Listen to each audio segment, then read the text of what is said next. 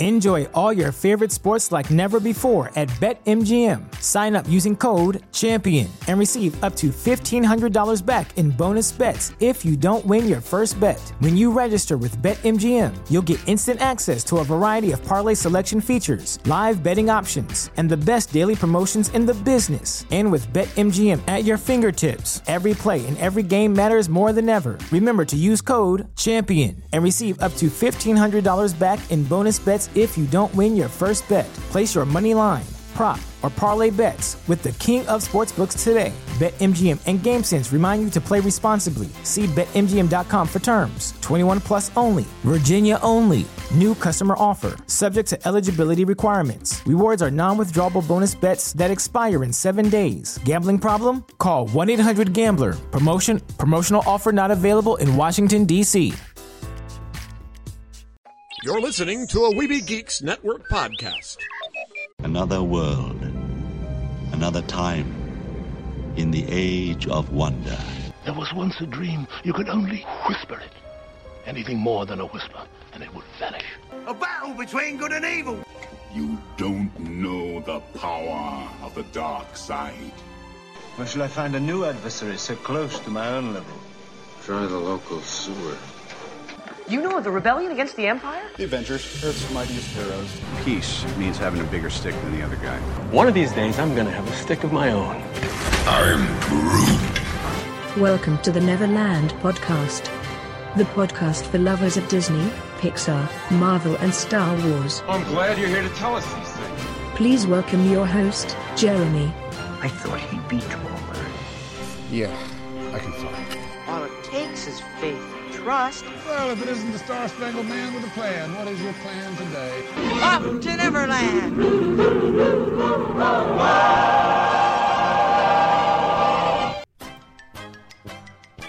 Take your pixie out of your pockets, Neverlanders. Sprinkle some of that pixie dust around. Think of your happiest thought. And let's fly away to Neverland. And of course, I am your head lost boy, Jeremy, also known as the Spider Pan. I've just got a few quick announcements to get into before we dive into a lot of fun.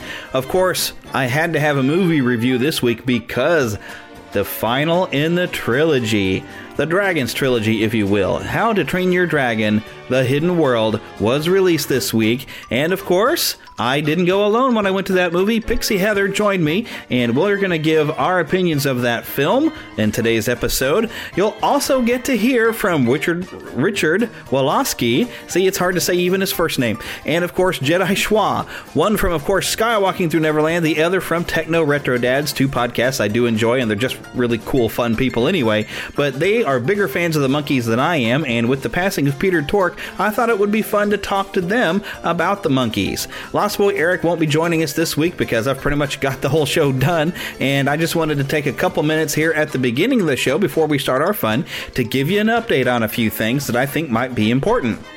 One, I wanted to let you know about my buddy Philip. You've heard him before, Lost Boy Philip. He's been on the show many times.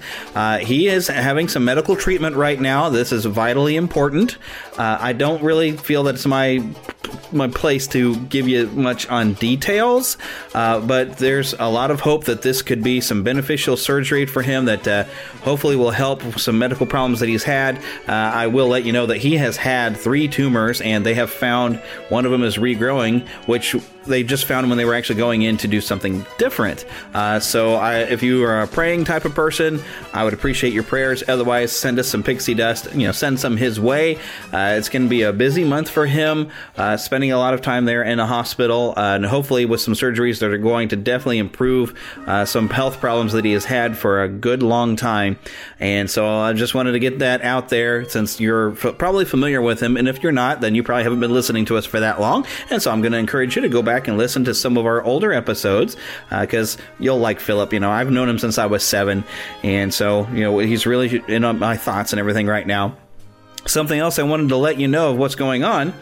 I think I've mentioned this, am starting on Monday, the 25th. That would be tomorrow from where I'm recording, but you might be listening to this on Monday. But I'm starting my new position with Eagle Communications. They have 4 radio stations up about 45 minutes away from me where I'll be working, and I'm starting a job with that company. It's only part-time. I'll be a board operator. Some of you might already know this if you follow me on Facebook. So that's a new position. That is like I'm taking the next step forward in my regular money career. Because, really, I don't make any money doing this podcast. In fact, this podcast costs me money. If you would like to help, though, with those costs, we do have a Patreon page. You can find links at neverlandpodcast.com or go to Patreon and search for Neverland Podcast. You will find us. I appreciate all the support I get that helps kind of pay for this show. Well, we also do have a t-shirt shop. We have some fun t-shirts, including one of Unicorn P, which is a lot in Animal Kingdom, which Eric talked about, where last time he visited Animal Kingdom, that's where he stayed, and we thought it was funny. We made a goofy-looking shirt, so hopefully you will enjoy it and be able to have a great conversation about Animal Kingdom, which is not a half-day park. So we have those available to you, and everything you do does help support the show, and we appreciate it. But moving on from that, I feel like I got sidetracked there for a second. But yeah, so I'm looking into more of a career because the podcast is something I do because I enjoy doing this. I love talking to y'all every week, and I have fun, and talking to all of our guests and getting to talk to Eric every week. Well, mostly every week. It's fun for me. So it's something I enjoy doing. But I need to, of course, pay the bills, and going in the direction of career into radio, I'm very excited about that. But why I wanted to bring this up to you is I'm also taking an additional freelance position that will be some part-time work with a company called Midco, which is out in Lawrence, Kansas, which is about an hour away from me. And that would be filming some sports, that kind of thing, which I've trained in doing that over at university as well. So this could be very, very big for me. The nice thing is it is freelance, so I can pick which games I have the ability to work, the time to work, fitting it around my schedule over at the radio station. So I will hopefully be able to balance this. But I don't know exactly when I'm going to be starting that. They had to run a criminal background check on me, which everywhere that everywhere I'm being hired anymore, they do a criminal background check. So I guess this is a thing now. So, which... okay, I've got a clean record, so no problem. It does make me wonder, this is a whole separate question, but for anyone who does have, some red on their ledger, as was stated in the Avengers, if we are not giving them a good second chance these days, because we send people to prison hoping to rehabilitate them and give them an opportunity to come back and rejoin society and be more productive and maybe improve themselves. But if a really good job is not going to allow you to be employed because of a criminal record, that could be sad. And now, granted, I guess, a company wants to protect themselves from someone who might be a felon, but our hope would be that in the prison system, somebody in there, I would hope, takes the chance to improve themselves and wants to turn their life around and come out and have a new life. And I really feel like we need to give people that second chance. But that's my own personal opinion. It's just something I've been thinking about with, the criminal background checks that I'm having done on me, that really, if I failed one, I would not get the position.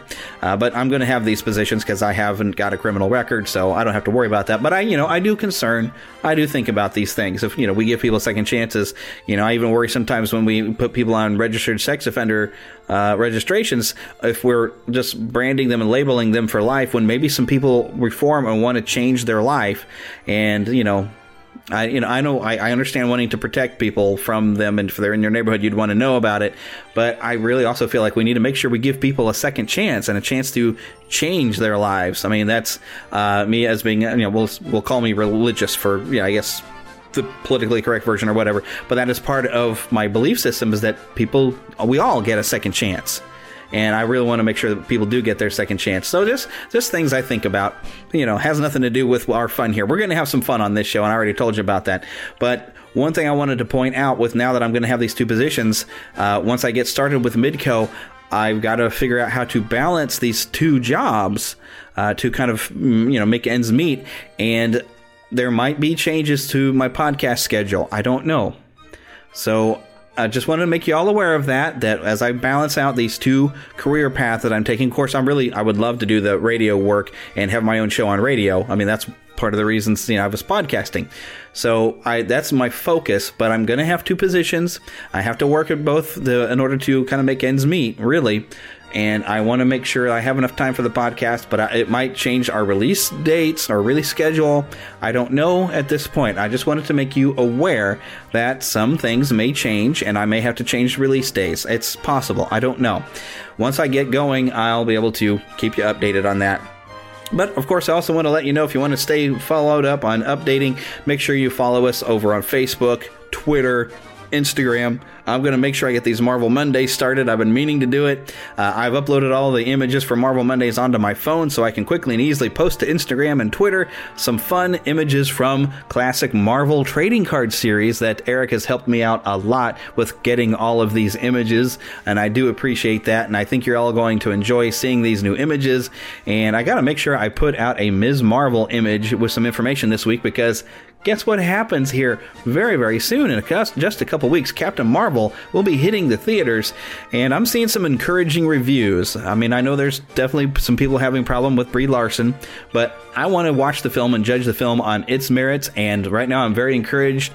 Richard had some great things to say about it that we didn't record, but he really enjoyed it. They went to a press screening, him and Sarah, over at Skywalking Through Neverland. I'm sure they'll talk all about the movie, probably a little sooner than I get a chance to, because I haven't seen it yet, but it was very encouraging, so I'm going to check it out. We will be reviewing it here on the show.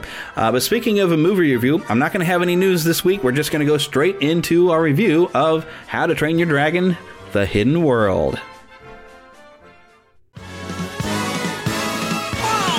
There'll be spectacle, there'll be fantasy, there'll be daring do and stuff like you would never see. Be a movie. Yeah, we're gonna be a movie. Starring everybody and me. Boy, I wish I were you people seeing this for the first time. Kermit, I got a great picture of the chicken. Oh, good. All right, so we just walked in the door, almost literally, from seeing How to Train Your Dragon: The Hidden World, which is a mouthful of a title. Yeah, it is. Was the second one, did I have a big... I know it had a subtitle. I don't remember thinking they called it 2 at all. They just had another title. I don't remember what it was, though. Yeah. Riders of Berk or something like that? No, that was a television series. Oh, okay. Yeah. So, but yeah, each one has a subtitle. So, but it's the third and final in the trilogy. Yep. And some people got early viewing, so I would like to have gone to an early viewing, but we weren't able to go. But the reactions to early viewing was it has a very highly emotional end, which I had predicted, especially after what I saw in a commercial. And heck, if you don't have it predicted at least halfway through the movie, I'd be surprised. But even with the predictable ending, it's still an emotional hit. It's a good movie. Yes, it was. And you don't mind so much the emotional, part of it. And yeah, like you said, the ads kind of prepare you for, there's going to be some hard choices that have to be made.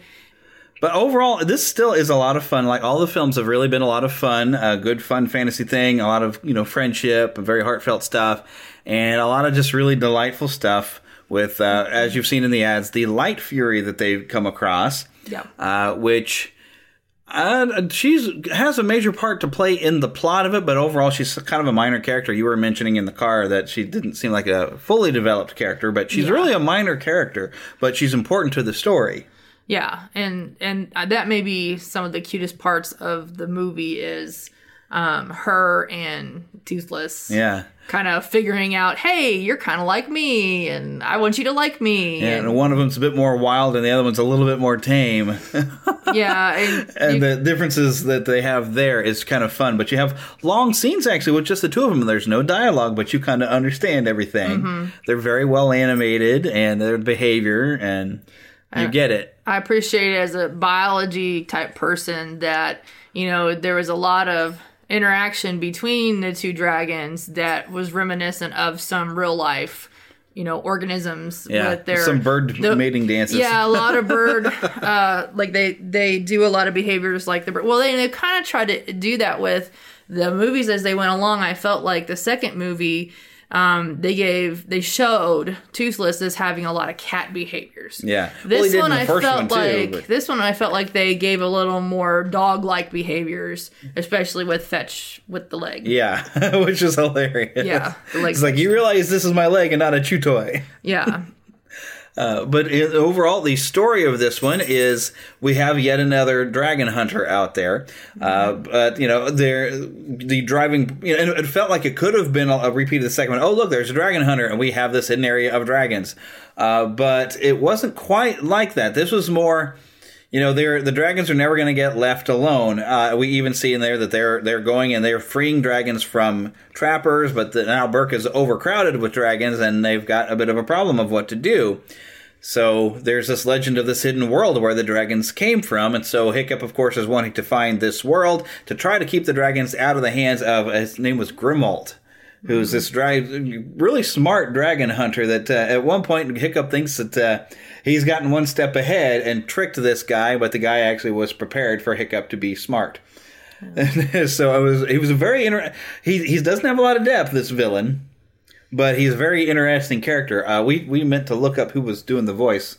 Because it had to have been somebody big. It sounded like somebody familiar, and I couldn't place the name. But even that was the thing with this one. I felt like, we see a lot of things that I think fans have been wanting to see, or questions that they have had about, like, from the first one, they was always looking for the dragon lair. Well, this is that was the dragon nest. The nest was one thing. Okay, but this is like the ultimate. This is like the location. Final. Yeah. So this is kind of like wrapping that part up. I felt, and then we get a little resolution of like what happened to the Night Furies, because, you kind of see it throughout. Well, they're so rare. The second one establishes that, hey, we got rid of a lot of them. And then this one kind of wraps that up. So there's lots of things that I think the fans, and I know I had questions. I mean, not burning questions, but, questions about like, hey, what about this? And this one really nicely wraps it up.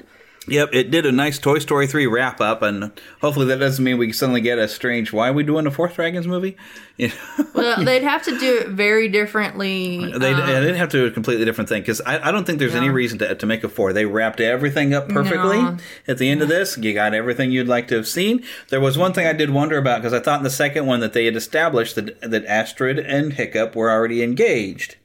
And they were expecting to get married at some time soon. I figured sometime between the second and third movie they would have already been married. So I was actually kind of surprised. In the third one they had like she's hesitant, and so they just, well, why mess with what we have kind of thing. They do mention it's only a year. Yeah, a year is enough time to have gotten married. Well, if you're busy against like dragon trappers, which apparently that's what they've been doing all year, that you wouldn't have had time to think about that. And there really isn't a. I would think that'd be a bit of a priority.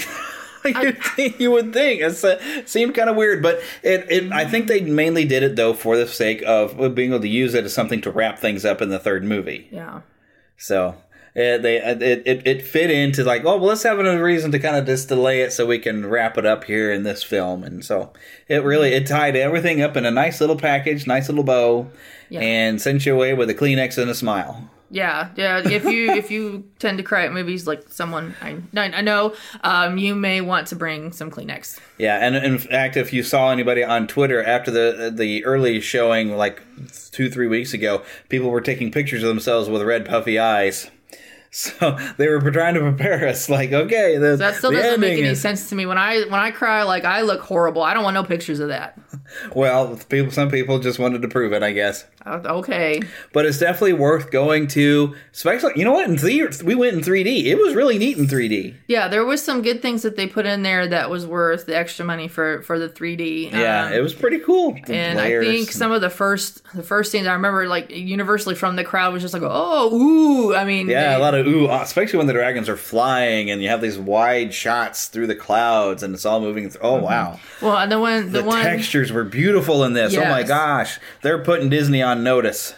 With especially some sand effects they had. Mm-hmm. The hair is amazing. It looks like real hair. I mean, if the characters didn't look kind of a cartoony in style, I mean, this was almost photorealistic now. I mean, my favorite 3D moment was when they're flying through like the hidden world, and you see all of these little dragons that come out. I don't know if they come out of the eggs or whether they're coming out of these tiny little glowing things. And I don't think you're going to get that same feel at home because it's a smaller screen. You're not going to have 3D, but it was really neat. That was my favorite probably shot using the 3D was that, and because it felt like those little dragons were just real, like you could just reach out and just like touch them, and I almost was tempted to. It crossed my mind of just like, oh, but of course, that would look weird, and so no. You'd been the weirdo in the theater reaching out trying to touch a dragon that ain't there. Well, we did have a lot of kids in there. I'm surprised I didn't see any little arms like, hey mom, what's this?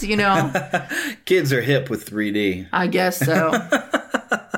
And the wild thing, okay, because we go to a lot of Disney movies, obviously, and we'll go to showings, and there'll be a lot of kids, and you'll have a lot of noise sometimes from the kids. I didn't hear a peep. Not even a kid being like, why did they do that? Because I get that a lot of times in Disney films or whatever. Kids were just quiet and just enamored. No, on my side, there was some. Oh, you did have one? There was a little bit, yeah, but it was kind of close to the end, and I don't know. Mom was having a tough time with some of her kids sitting in a seat, and she got kind of noisy, and there was some crinkly, rumply stuff that was going on over there. So well, all right. My side had a little bit. But I didn't hear it have like an overall bunch of movement or noise or whatever from kids. The kids seemed to be like they were all wrapped up in this. And even it's funny, I had this girl sitting next to me. She was an older girl, I think teenager in her 20s, that gave a little squee at something that happens at like the very end. Which is very squee-worthy. It is very squee-worthy. There's something really fun at the end, really fun. I don't want to say any other words than fun, because I don't want to spoil anything. But you don't have to stay till the end of the credits, but the credits were fun to watch. The credits were very clever, and honestly, I was surprised. Nobody had ever thought to do that before. Maybe somebody has, and I just missed it. Yeah, and I'm not just talking, of course, how they roll credits and they'll show like some footage, because they did show a lot of scenes from the other two films and up through some of this one at the credits where they just throw the cast up. But when they started scrolling the credits, they had little animations fitting to each section. I mean, the actors, they had like a red carpet and these Vikings pull up in a big limo for the cast. But for each bit of jobs, like the animators would have like these little frames of these Vikings going by, and the rigging had like a marionette thing. But they're showing what all these different people do. But like in Viking flavors. And drawn out. It was so fun. I'm like, there you go. See, now you're helping everybody understand all the different type of things that have to go on with the effects and the backgrounds and all the things that are created by people, because we get to thinking, oh, they just did it over the computer, but it's people who have to work that computer and make it work. There's of people that get involved with even the shortest film. Well, even with these animated, with these new ones, it still takes a heck of a lot of work. I mean, they can make them faster than the hand-drawns. Although this one, they've been working on a long time. I remember hearing about this on an old episode. We had the creators of that Floyd Norman documentary, and there was somebody that they spoke with that was listed as, the How to Train Your Dragon trilogy. And so I asked them about it. It's like, I noticed it said trilogy in your documentary, but so far there's only in two. Do we have a third one on the way? And they're like, yes, there's a third one they're working on right now. And that's been a couple years ago. So, I mean, it still takes a long time to develop these movies. So, but it's nice to get a little bit of point to what it is that they do and what all these different things, what it means when you have a matte artist or whatever in a computer. And I still think my favorite one was the production where they're herding sheep. Yeah. Oh, the sheep were fun in this movie. The sheep were hilarious. The sheep were hilarious because they're disguising themselves as dragons, because there's dragons everywhere. They're going to get eaten if they're not. So they're just like, oh no, I'm just a dragon. Yep. I don't want to spoil one little joke, because it was just great, because they're sailing off somewhere, and this one sheep gets excited and it does a very dog-like thing, and once they get out there and hang this thing on, just kind of bah, and the dragon looks over and suddenly the sheep slinks back down. All us dragons here. Oh, there's just no sheep here. It's just so much fun. But yeah, definitely take the kids, take strangers, whatever, go see the movie. It's a whole lot of fun. It's very good. And really, frankly, this is the only, I think, animated stuff outside of Disney and Pixar that I've really, really enjoyed this much. I mean, I can't think of... I mean, the first Ice Age is good. The Despicable Me, the first one's pretty good. It's not really something for repeated viewing to me. I think I have a broader like level in this area than you do. Well, I'm sorry. When you watch a lot of Disney, you got like the people who are setting the bar, and you got a lot of these other people who are just trying to churn out as many animated movies as they possibly can, and most of them just really miss the mark. Well, there's some DreamWorks ones that I like that I don't think you cared for. The only ones from DreamWorks that I can really think of is these three. Although I think they did The Secret Life of Pets, and I didn't like the first one, and I probably won't care for the second one. I don't think I'm going to bother. All the funny stuff is in the trailer. The rest of the movie was like, ugh. It was very disappointing. But the Lego movies are count as animated, but you didn't care for the Lego. No, I didn't care for the Lego. I still need to see the second one. You know, we reviewed it already. Eric had enjoyed it, and I need to go to that one. But yeah, Disney's still setting the bar. But boy, this one really hits the mark. I mean, if DreamWorks can keep up this level of stuff, then DreamWorks I think can be a competitor. Which is kind of convenient because that's Universal, and they're the ones really trying to compete with Disney anyway when you consider the parks. Well, they're going to have to find a new trilogy or something. Yeah. What Universal needs to do is have a ride, if they don't already. Have something that, because like you have right now in Disney, in the Animal Kingdom, you have this Avatar Flight of Passage where you're riding on a Banshee. Mm-hmm. Wouldn't it be cool if Universal got a similar idea and let you ride on a dragon? I was just thinking like a roller coaster that's kind of like they did dragon that. With like they did that. That was the Twin Dragons that was in Harry Potter, which they've torn down. Which now they've got a new roller coaster they've been built up, and that's what's supposed to be a ride with Hagrid.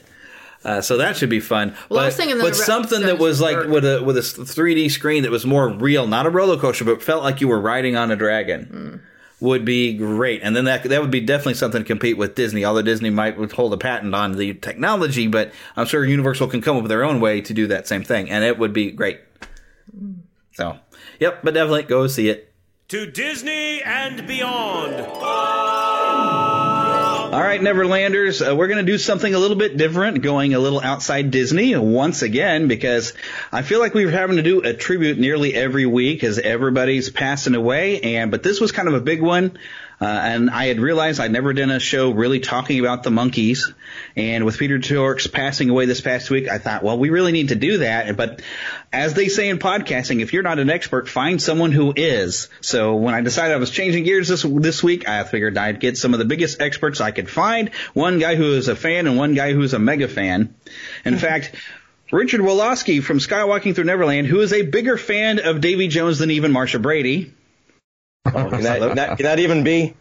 Well, yes, it is. It's possible. I am president of the Davy Jones fan club in Long Beach, California. And of course, Jedi Schwa from Techno Retro Dads, who every time he hears of a torque wrench thinks is what Peter Tork used to tone his bass. That sounds about right. You won't believe how long it took me to come up with those. All morning. And longer trying to come up with like the perfect ways to introduce you guys. Well, you know what? I give you full credit for pulling out that Brady Bunch old school reference. Well, if we're going to talk about something from the 60s, 70s, we got to really go retro all out. Seems like every week on Skywalking Through Neverland we're talking about the Brady Bunch, so this fits right in. I don't know, it just seeps in. It's because there's a lesson in the Brady Bunch for just about every situation in life, you know. I mean, yes, never get in the way of a flying football. Exactly. And never lie to the school that you're going to get Davy Jones to play at your prom. Well, no, that one works out okay, actually. And when you tell a tattle, you're really tattletelling on yourself. Oh, there you go. This turned into a Brady Bunch tribute. One of these days, I might have to do that one too. Count us in. Yeah, because I can even make a connection because Christopher Daniel Barnes played Greg Brady in the film. Christopher Daniel Barnes also Prince Eric in The Little Mermaid and Spider-Man in Spider-Man the Animated Series. So there's your Disney connection. Well, you know what? I'm going to plug my last show, Skywalking Through Neverland, where we talked to Bruce Valanche, and he had written for the Brady Bunch Variety Hour and then for the Star Wars Holiday Special. Awesome. I haven't listened to that episode yet, now that I think about it. I saw you post it. I was like, oh, neat. Yeah, this guy can tell stories, and he doesn't pull punches.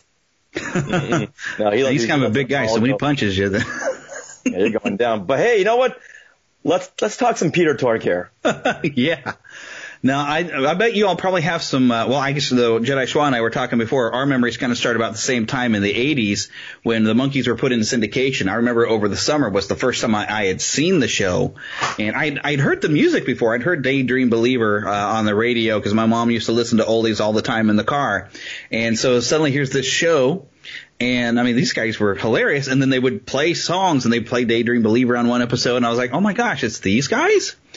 And in my mind, I figured they were a completely legitimate band that somebody just decided these guys are entertaining. Let's make a show about them. I had no idea that they were actually actors who the music kind of came in as a surprise.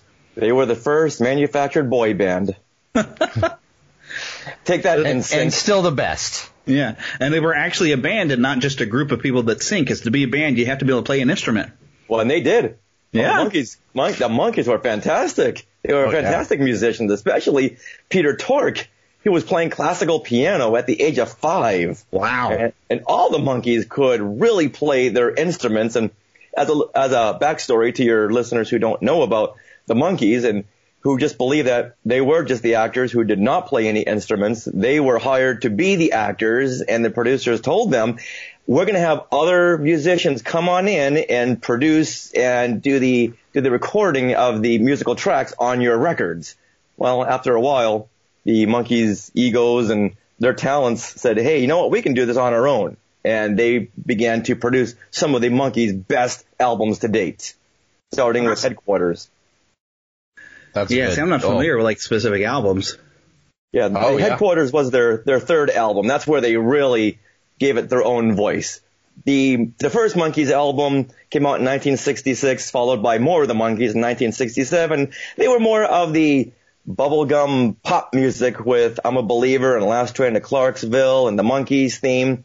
But these guys were in their early 20s, Davey at 19 years old, and you know how you were at this age? Yeah, you wanted to show off your own voice and let people know that you had a point of view, and it wasn't any different from these guys who said, hey, we got a little bit of notoriety here. We have the talent. Let's go and do this. So awesome. That's what happened with the third album. It and the producing side didn't happen as quickly as when they had a seasoned producer, but now it's like, hey, it doesn't matter how long this is going to take us, we're still going to do it. And we got some great tracks, like Peter Tork's, a song that he had written called For Pete's Sake, about the 60s generation. Fantastic song. Yeah, see, these songs I'm not familiar with. People that aren't fans of the Monkees, that just kind of know who they are, they probably have not heard a lot of these tracks that weren't those big poppy kind of songs, and especially the ones that weren't on the show proper, right? And those are some of the best ones. I mean, they were really, really just a talented band, and unfortunately, I think people were very close-minded about it because of the way they formed the band, and so they just automatically shut themselves off from it because they didn't think they could be good. But hey, even Mark Hamill is a big fan, and he tweeted a nice little tribute to Peter the other day when he heard about it. Yeah, in fact, Mark Hamill was in the audience with me at the Monkees' 50th anniversary concert back in September of 2017. He was somewhere in that room. I didn't see him, but later on I saw him tweet out that he was there.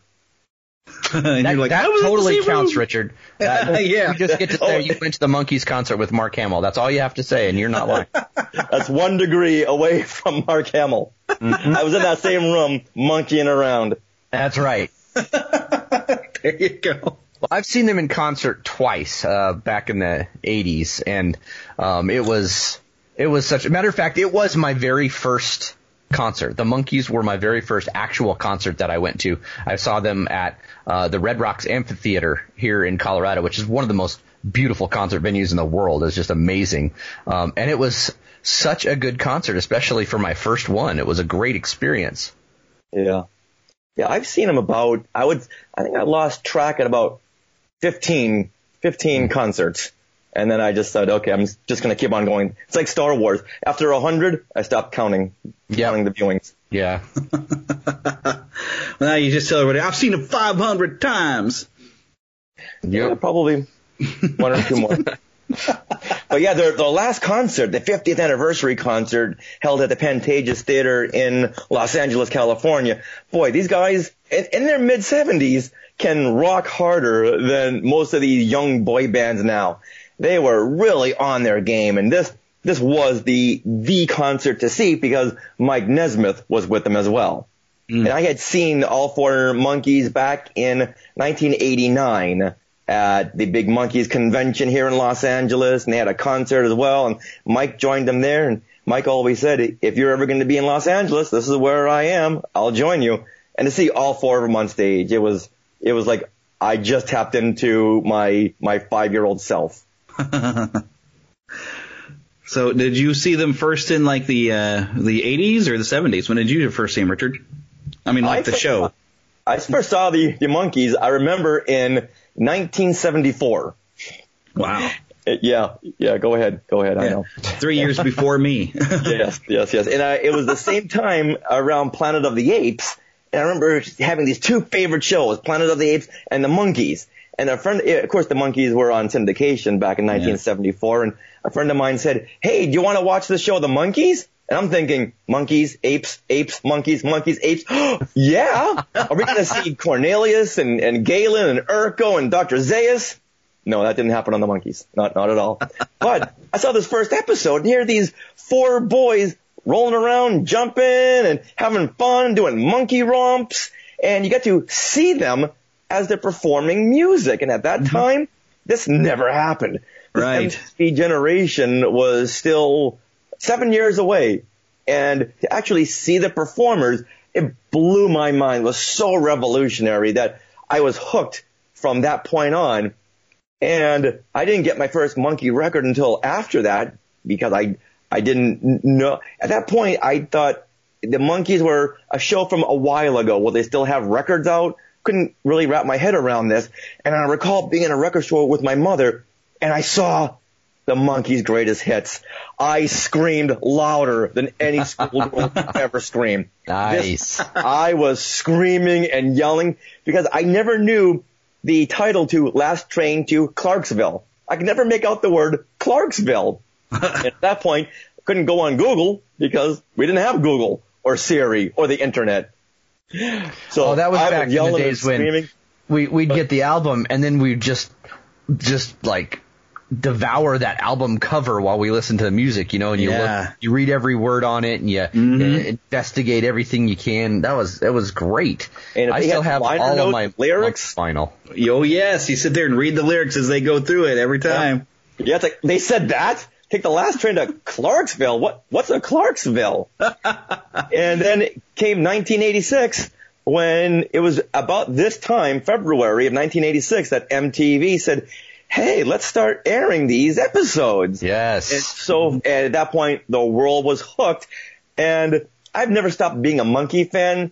After the 1974-75 syndication years, the interest kind of waned because there wasn't anything. But I can say from 1986 until now, 2019, I've been a major Monkees fan. And my greatest workout mixed playlist is the Monkees. I got the best workout the other day just listening to the Monkees. And back, gosh, I don't know how many years I've known you, Richard, but when I found out that there was other people that appreciated the Monkees like me, I was so excited. And Richard took it above and beyond what I ever expected anybody could do. So I was happy to find like-minded people. And I recall you had me on your show with talking about the Monkees' 50th anniversary, and that was the first time I'd ever been on a podcast solely to talk about the Monkees, and I had such a great time. And you did this great artwork of me in the red shirt with the 8 buttons. Yeah, that's one of my better logos. I like that one. That's good. So I don't think I learned anything more about the Monkees because I'd seen it in the 80s when they brought it on television, but they did that made-for-TV movie about them. I remember watching that and learning, oh my gosh, there was so much more to the story than just these guys that were really goofy. And actually, in a little bit, it reminded me of Scooby-Doo because every time like a chase or some great action would happen in the show, they would cut it in where they were playing whatever kind of song, and then they would kind of have like fast-forward motion of being chased by whatever or chasing some sort of other thing or running around. There's even some footage somebody's released on YouTube where they have one of Peter Tork's song about his aunt or something, and they're being chased by one of the best songs ever. Auntie Griselda. Everyone stop what you're doing right now and go look it up. Fantastic song. And it's just great. But it's like that was some of the fun of the show is they had a great sense of humor on the show, and the music was good. And I'm not familiar with the stuff they did afterward on their own, other than I know they tried to follow the footsteps of the Beatles a little bit and tried to make a movie. Then it had kind of mixed reactions, I guess. Well, actually, you're talking about the movie Head. That's a whole different episode right there. But the Monkees started with the first impetus was the Beatles' Hard Day's Night, and then Bert Schneider, one of the creators, with Bob Rafelson, said, let's go more on the Marx Brothers. So whenever someone say you're a rip-off of the Beatles, like, no, we're really paying homage to the Marx Brothers. And even the Beatles said, no, they're more of the Marx Brothers than they are a band. And the Monkees couldn't agree more. And their show was so revolutionary because you have these filmmakers who knew of the French wave cinema. Mm-hmm. And they were going to make the show in that style where you can break the fourth wall, where you can, Mickey Dolenz in one episode said, hey, wait a minute, walks out of the set into the writer's room to get a new script. Like, you don't see that in American television. And the Monkees, Peter wasn't an actor, he was a musician, so he didn't know the rules of television. So you see him looking at the camera so many times and giving a wave or just giving a look because he didn't know not to do that. I always liked Peter because he was like the awkward, dorky one, you know, to me at least. And I was like, I kind of felt that way. So I felt like I related to him a lot more. And actually the one episode that I always remember is where I can't remember, they like made a deal with some weird evil con man or something where he suddenly got super abilities to play the harp. Suddenly the band got like super popular and he's playing the harp everywhere. The episode, The Devil and Peter Tork, one of Peter's finest moments on the Monkees. That was one of those. And you saw his musician skills there. Oh, yeah. But that episode, he really brings out his acting chops. It was a very, very sentimental moment. Whenever you ask a big Monkees fan, what's your favorite Monkees episode? They always mention The Devil and Peter Tork when Peter had traded his what did he trade?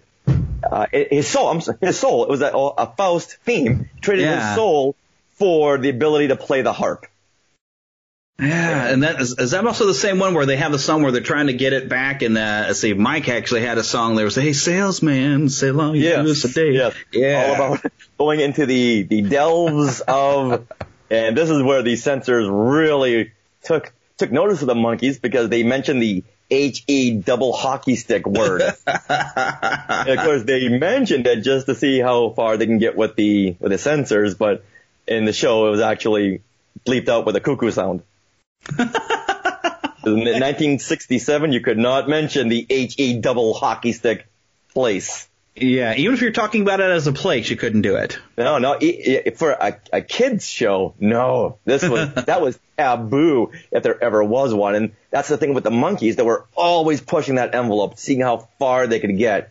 And I would say this is one of the most revolutionary shows ever, just because it did push the boundaries and it showed you the actual the birth of music videos.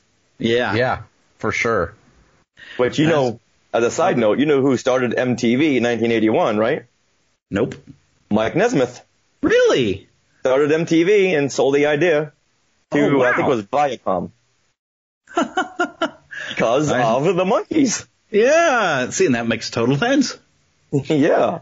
And to me also, I think they've almost never been duplicated except for maybe the Aquabats. When they had their show there for a while, except for they still had their gimmick of being, this wacky superhero thing. But when the Aquabats had their show there for a brief time, it really reminded me of the Monkees, the way they did it. And they'd have some new songs they'd throw in there and they had some wackiness. I don't know if y'all have watched that or even know who Richard probably knows who the Aquabats are because they're big in California. I've heard of the Aquabats, yeah. I've never watched the show or anything, but... Okay. I'm alone in this. Yeah. Well, Mickey Dolenz says the closest show that ever came close to the Monkees was Glee. Here you have this underdog group who just never got to that success level. And that's what the Monkees were. They were a band, and they just never made it to the level of success within the show. See, I never watched Glee. So that was a good show, too. Well, I'm going to have to send you all some clips for an episode of the Aquabat Super Show. Because, they're from Orange County, California. They've been around, I want to say, early 90s. And they're really big fans of Devo. And so their music style is a little bit like Devo, but kind of wacky. And their gimmick is they're supposed to be superheroes. And so they were trying to get a TV show for the longest time. And then finally, back when we had Discovery Family, they had for 2 seasons an Emmy-winning television show, the Aquabat Super Show. And it was a little bit of like the Monkees, but from the angle if the characters that were a band trying to make it were also superheroes that were trying to fight these weird monsters all the time. And so it was really over the top and wacky. And I know that, they had to have been Monkees fans, based upon how this show went. Like, this reminds me of the Monkees, only superheroes. So I'm you guys it up probably like it. Right now, and I've never, I've never seen this before in my life. Wow. They are wearing very Monkey Men type of outfits, but theirs is blue, whereas the Monkey Men were red. They're from Orange County. Is like, if I got a rock and threw it over my fence, I would hit Orange County. Wait, when are we getting a Monkey Man movie, Richard? We need it. Come on, right? You know what? Back in 1992, a friend of mine was working over at Rhino Records. That's the company that acquired all the Monkees rights, and they were trying so hard to produce a Monkees movie. And they were thinking, okay, we're going to do a Monkees movie without the Monkees, because they weren't sure the Monkees would be involved. They had the catalog. They didn't really have the rights to them themselves. I know that sounds convoluted, and it is. So they came up with all these ideas. They showed them to me, and I said, nope. As a Monkees fan, you need someone who's actually a Monkees fan to write this. So they said, Rich, do you want to take a stab at this? And I wrote them up a proposal about the Monkey Men, and it's 2019, and I'm still waiting for my phone call to ring. Still waiting for my phone to ring here. All right, well, geez. Well, now that we don't have Peter and Davey with us anymore, maybe an animated series, maybe an animated Monkey Men. Have you seen the animated videos around the songs from their album Good Times, which came out in 2017? Oh my God, who would believe a band 50 years old, not the members, but the actual band that's 50 years would have a #1 record. That's what the Monkees did with their album Good Times. It was #1 on the Amazon Billboard charts. And this was a fantastic record, and they made actual Monkey animated videos around some of these songs, and they were great. Yeah, and I love that they paid tribute to a lot of the stuff from the TV show. Yeah, a lot of in the animated videos. Yeah. How did I miss this? Oh, you gotta check out. They've had 2 albums in the last couple of years. You don't know about the Monkees animated videos? No, I didn't know. I heard that they didn't have a Monkees Christmas album that came out here recently. Yes. Yep. Just this last year. I heard about it, but I didn't get to hear any of it. Once again, fantastic. In fact, I was in Las Vegas, and they were playing that album over the loudspeakers of one of the malls. Oh, cool. Yeah, it's like, you've made it when you're playing over the PA system of the Garage Hotel. There you go. Oh, my goodness. Yeah. Now, so I don't know what a lot of them even did post the show and post the band and the other albums they did when they weren't, getting together for reunions. Other than I know Mickey Dolenz did do some voiceover work and was actually the original Arthur on the animated Tick series before he left and was replaced by Rob Paulson. I'm not even sure why he left. It might have been mentioned because I did talk to Townsend Coleman, who was the Tick, like my first season doing this. But I know he dabbled in and did a bit more acting. Do you know if any of the other guys had done any other acting other than Davy Jones popping up in the Brady Bunch movie? After the Monkees, Peter he lived that hippie lifestyle where materialistic goods were no good. He had a lot of money, which he just gave away to his friends in need, and just gave away to anyone, because that wasn't his mantra in life. You always saw him giving the peace sign and wearing the peace beads and having little flowers painted on his face. That was more him. He wasn't really cut out for the rock scene, and that's one of the reasons why he left the Monkees back in 1968, because he wanted to become more of a folk group rather than a rock band. And the other guy said, no, we're good. So after the TV movies 33 1/3 Revolutions Per Monkey, he left the band. He wanted to do his own thing, and he had been touring Greenwich Village in New York and was doing quite well. And whenever you saw him, he would always be carrying around the Wall Street Journal, just because people kept confusing him with the character on the show, who was always the dummy. Peter was extremely smart. He was so smart. And people just didn't realize that. So he thought, okay, I need a visual aid. I need to walk around with a Wall Street Journal. And after some touring, things didn't go well for him, and he was living in a tent for a while. Wow. Until he became a music teacher. And then shortly after that, the Monkees got their second wind with the 1986 revival tours. So he had a very up and down life. Yeah. Sounds like it was the life he chose, though. That's what he wanted. Yeah. Yeah, and when you're in your early 20s, 22, 23, and you have so much success and notoriety, there's no college course, no high school course to get you prepared for this. You had no idea. So it was very hard and even today, that's why you see all these kids going the way to the dark side, because they don't know how to deal with it, especially after their show ends or their success stops and they grow up and they're not this cute little kid anymore. And Hollywood just pushes them aside.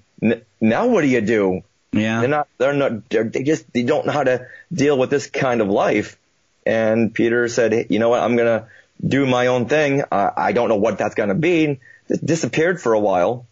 And I'm so fortunate that he came back for the revival. Yeah. But it does sound like he lived life kind of on his own terms. He did what he wanted to do with his life, and so you got to commend him for that. Oh, very much so. Very much so. And he loved touring with the other guys, had a great time, but toward the end, he's in his mid to late 70s. He deserves a little bit of a break. Yeah. So he went to McDonald's because he deserved a break today. Okay, no. Oh, there you go. Nice. Nice. That wasn't a good joke, but I'm going to laugh at it anyway because it was mine. Well, I know you can edit in some laughter. There we go. Hey, I've had people tell me that they listen to the show and they think Eric and I are pretty funny. So I'm like, all right, cool. Judging by that joke, I don't doubt them. You know what? There's one more thing we got to mention is Peter had a great blues band called the Shoe Suede Blues. Oh, cool. He played little clubs all around the country and played more of the bluesy songs that he loved. Peter was an awesome banjo player, and he would play the Monkees songs more in a bluesy style. Of course, the whole show wasn't devoted to the Monkees. He wanted his own band with his own sound. Mm-hmm. But yeah, go look this up on YouTube anywhere, called Shoe Suede Blues. You'll hear some great music. Wow. So did anybody else do any other music? Because I think, Mickey Dolenz has done some stuff on his own, hasn't he? Didn't he put out an album or two? He had a great album a couple of years ago called Remember. And these are all the songs that meant so much to him growing up, songs that really turned his life in one way or another, songs that he had written, and songs that just had a very sentimental impact on him that helped him grow. So you'll hear some Beatles songs on there. And it's an acoustic album. And Mickey has got one of the most soulful voices you'll ever hear. Yeah.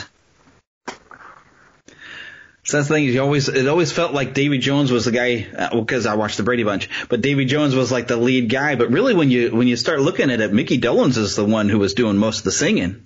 And Davy Jones is over there with his tambourine, just doing his thing. Yeah, if you could almost say that Mickey was maybe 52% of the vocals, and Davy Jones coming in at another 40%, and then Mike and Peter. Mike had a lot of songs. Mike had he had that more country feel. Yeah, he did. His voice. In fact, here's another fun fact: the Monkees, they are the ones who had pioneered country rock. There was never country rock before the Monkees, and Mike Nesmith had developed this new style with the song Papa Jean's Blues. He had written this song, and Don Kirshner said, what is this? How do you clarify this? And Mike said, it's a little bit of country, a little bit of rock and roll, kind of like what the Donnie and Marie. Yeah, or Johnny Cash to me has always been kind of that country rock, southern rock type of style, with his early stuff anyway. It's like him and Johnny Cash. Mike Nesmith and Johnny Cash would have been a good twofer type of concert. Yeah, oh yeah, big time. But yeah, country rock really started with the Monkees. Cool. So that's we owe him for Charlie Daniels. We owe the Monkees for a lot. Yes, and we do. You'll hear a lot of bands, and even a lot of actors say, "Hey, the Monkees that's how I got my inspiration." In fact, a lot of these shows that I do right now, a lot of my live shows are so directed toward the Monkees and their humor. There's so many homages. There's so much inspiration in my shows that I've taken from the Monkees. When I had talked to James Frawley, one of the directors of the Monkees, I told him that, and he was very verklempt. Oh, nice. A style that he really helped the Monkees develop really had an impact and is still living on today. And especially Peter. Well, I use that as well, both in my shows and in my daily life, teaching kids. It's kind of that lighthearted, fun, positive kind of humor and the way of looking at life, but still being as creative as you can. That's the kind of stuff I try to encourage in all my kids and my students, and so and the Monkees were a big part of that influence for sure. Yeah, they probably had a big influence on me, too, because I was just that right age when I was watching them. Probably, I guess MTV is where I was seeing them for the first time, because I just remember them being on in the afternoons, and they just had that great, wacky sense of comic timing, and the looks they would get on their faces. I remember the expressions, like Mickey Dolenz would have that kind of, like, head tilt kind of, ha-ha, a little bit that he would do every once in a while that always stuck with me. I always thought he would make a great Joker, too, because of that grin he has. Yeah, I can see that. Yeah. And Peter always had that sheepish, meekish guy. Yeah. You're right. Like a lot of kids growing up in the 70s or seeing them again in the 80s could really relate with that character. Mm-hmm. And then, of course, Mike Nesmith was the perfect deadpan. Yeah. Yeah, that was pretty much Mike. Yeah. But he was so good at it, though. He could give the craziest line, but just do it so straight-laced. It was like, you're awesome. So about any type of sense of humor you had, somebody on there was going to relate to you. Right, and the four boys had such different personalities, which you don't really see that much in TV today. Everyone's got the same voice, but with the Monkees, they all have such a unique, different character and a different point of view. And this is a show written for kids, but they put so much work in developing these characters and their personalities. Yeah. Perhaps without the Monkees, we wouldn't have the Teenage Mutant Ninja Turtles that we have today. And without the Monkees, we wouldn't have had the New Monkees. We have new Monkees? Oh, my God. Well, you know the old saying, let a dime make a dime. Yeah. But when Columbia, the studio that really owned the Monkees, said, hey, this show is a huge hit, and we got to do another show. And the guys, back in the 80s, the Monkees were two different entities. There was the band with Mike, Mickey, Peter, and Davey, and then there was the TV show. And there were two different entities. In fact, they were in court all the time as to who really owned the name. Well, Columbia said, we developed the show, we originated the show, we get the trademark on the show, so it's our show. So they went off and they produced the New Monkees. That was the name of it, the New Monkees. Oh, man. Yeah, it was more like Pee-wee's Playhouse than anything else. And it didn't last that long. But to watch it now, it's very kitsch and it's very fun. I'm friends with one of the New Monkees. His name is Marty Ross. And he just loves that era. And you see, he and Mickey Dolenz hanging out all the time, which is really fun. It's like the old and the new. Of course, if you're one of the original Monkees, the best way to get around any copyright thing is just like, well, let's just take one of those extra E's and turn it into a Y, and then there we go. Yeah, throw an extra N in there. There you go. Find a way to misspell it like the Beatles did. But in the end, the Monkees, the band, they did win that suit, and they had the rights to use the name. Awesome. Yeah, copyright, that's one of those things that almost never makes sense. And boy, don't I know it. I had to study copyright in college because I run the fine line of doing it. When you create stuff like this, there's that area where you're like, okay, there's a certain area where you consider what your content is educational so you can borrow a little, and then there's that other fine line where you use just 3 notes of somebody's song, or somebody recognizes and says, those 3 notes are in my song, and they can sue you for it. Mm-hmm. Yeah. And then as soon as you think you know everything about copyright, Disney comes in and clears the playing field and says, we're going to start all over again. We still own Mickey Mouse. Well, they almost didn't for a while. Yeah. Mickey was on very, very thin ice. That's when Disney came in and said, let's rewrite some of these copyright rules. Yeah. Which kind of makes sense because really, if you're still using a character that you've created within the company, you should still be able to maintain all rights to that character. It just makes sense to me.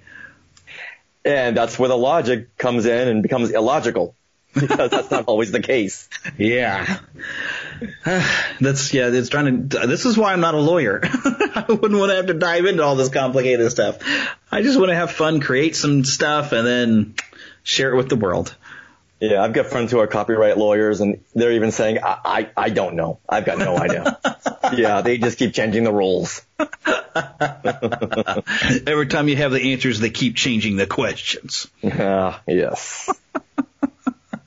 Now I'm probably going to get sued for borrowing that line. I can't remember where it's from. I think it was a wrestler. Well, your sentence had more of a exclamation point, or maybe originally it was a period. There you go. We find those little things. I'll represent you in court. There we go. Now, do we have any sort of Disney connection that anybody knows about so we can tie this nice little bow on it so all my regular Disney listeners can be like, that's how it relates? Well, they did. Mickey Dolenz played a Monkees, not a Monkees concert, but a solo gig at one of the theme parks a couple of years ago, and he was wearing a Star Wars shirt. There you go. My world all just collided and just erupted rainbows. I took a screenshot of that and just plastered it everywhere. So if you would have keeled over and died right there, you'd have been happy, and everybody would have been like, "This was his time. He's seen it." How else could his life go? I don't know. Davey has played Disney quite a few times. He did a 50th anniversary happy birthday song. But as for Peter or even Mike, we'll have to make something up. Sure. I know they mentioned Disneyland on their show a couple of times. Well, I'm sure people at Disneyland have worn a similar hat to Mike's. There you go. In fact, there was a line in an episode where Mickey looks at someone with long hair and says, "They'll never let you into Disneyland with hair that long." This was back when you had, if guys had hair going past their ears, they could not get into Disneyland. That was not what they wanted to represent. Wow. Yeah, that's the early Disney for you. Mm-hmm. And then later, John Lennon is there at Walt Disney World when he signs the papers that ends the Beatles. So, long hair apparently was allowed then. Because he was John Lennon. Beatles. I'm not familiar. Are they like the Aquabats? They opened for the Monkees, Richard. It's oh, okay. They were big fans. So there you go.